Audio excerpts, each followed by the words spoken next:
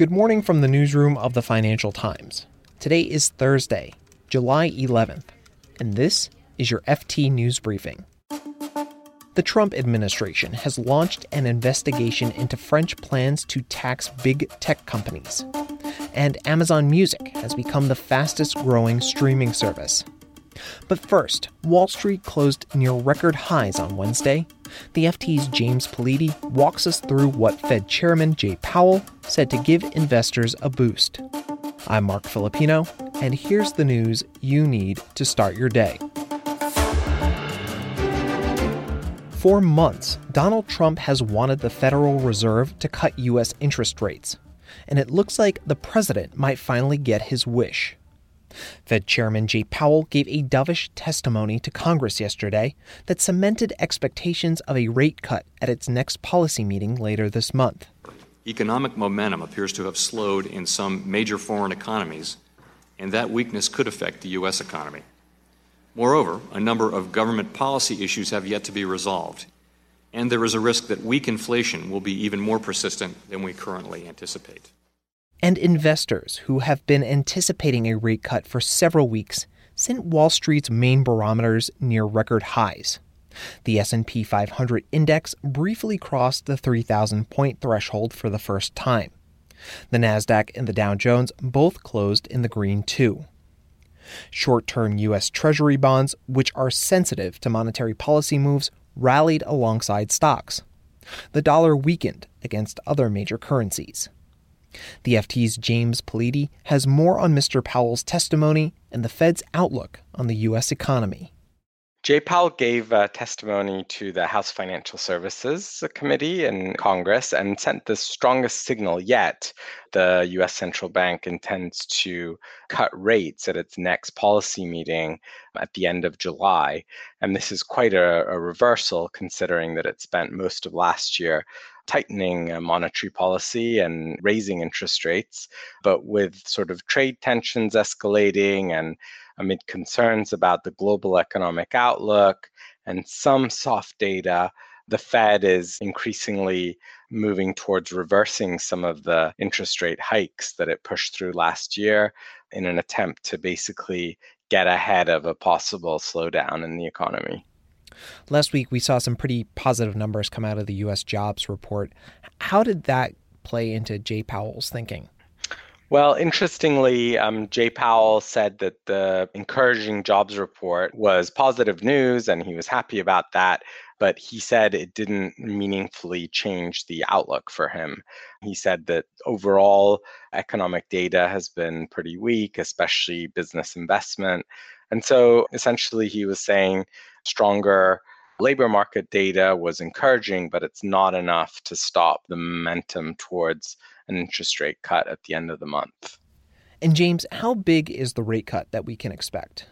We are expecting at least a 25 basis point cut. So the main interest rate in the United States set by the Fed is at a sort of target range, which is between 2.25% and 2.5%.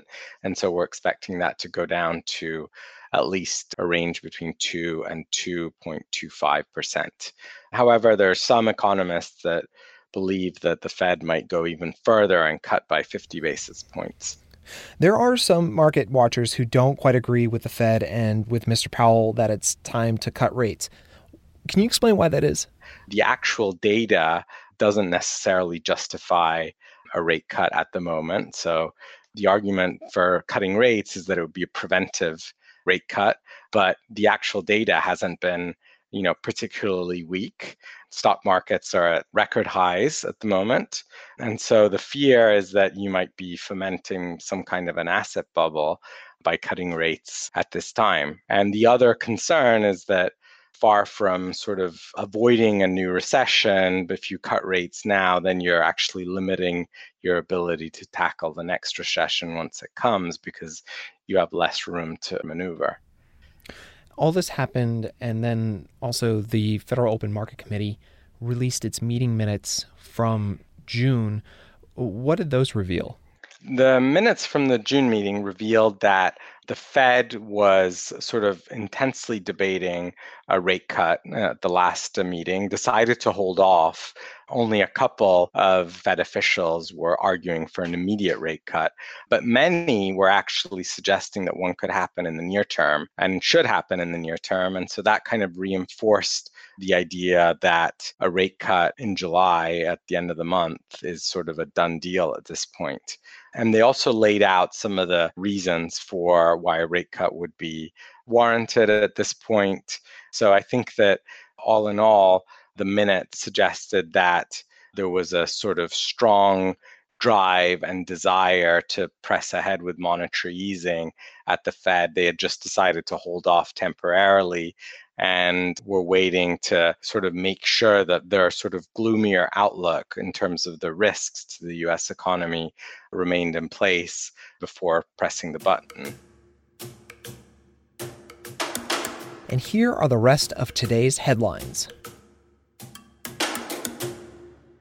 The Trump administration will investigate a plan by the French government to tax big tech companies.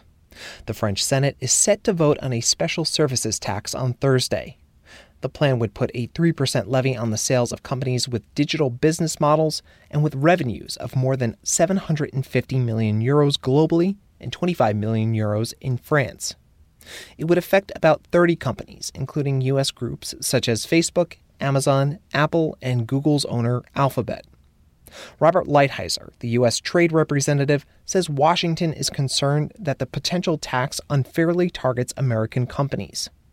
And now the U.S. will conduct a so-called Section 301 investigation into the French tax. That could result in the U.S. imposing trade tariffs on France. The probe is similar to the one the U.S. conducted in 2017, just before raising tariffs on China. But Washington must first seek a negotiated settlement with Paris before going ahead with any tariffs. When it's not promoting Amazon's global shopping event, kick off Prime Day with the music event of the summer, the Prime Day Concert, presented by Amazon Music. Amazon Music is celebrating a milestone. It has become the fastest-growing streaming service, making music the latest industry to be disrupted by the e-commerce group. That's faster than Apple, Google, and even Spotify. Sources familiar with the group's performance say the number of people subscribing to Amazon Music Unlimited has grown by almost 70% in the past year. In April, it had 12 million subscribers. That number jumps to 32 million if you count Amazon's other music services. Now compare that with Spotify. It still remains the world's largest streaming service with 100 million subscribers, but it's growing at only about 25% a year. The head of Amazon Music told the FT there's a gap in the market for middle America and older consumers. About 14% of Amazon Music subscribers are aged 55 and older.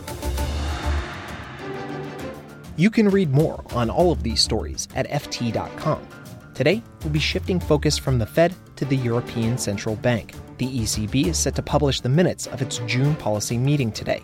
And then we'll shift focus back to the Fed, with Jay Powell returning to Capitol Hill for day 2 of his congressional testimony on monetary policy.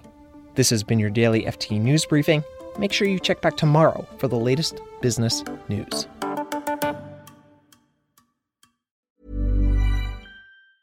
Hi, this is Matt and Sean from Two Black Guys with Good Credit. From a local business to a global corporation, partnering with Bank of America gives your operation access to exclusive digital tools, award-winning insights, and business solutions so powerful you'll make every move matter. Visit bankofamerica.com/banking for business to learn more. What would you like the power to do? Bank of America, N.A., copyright 2024.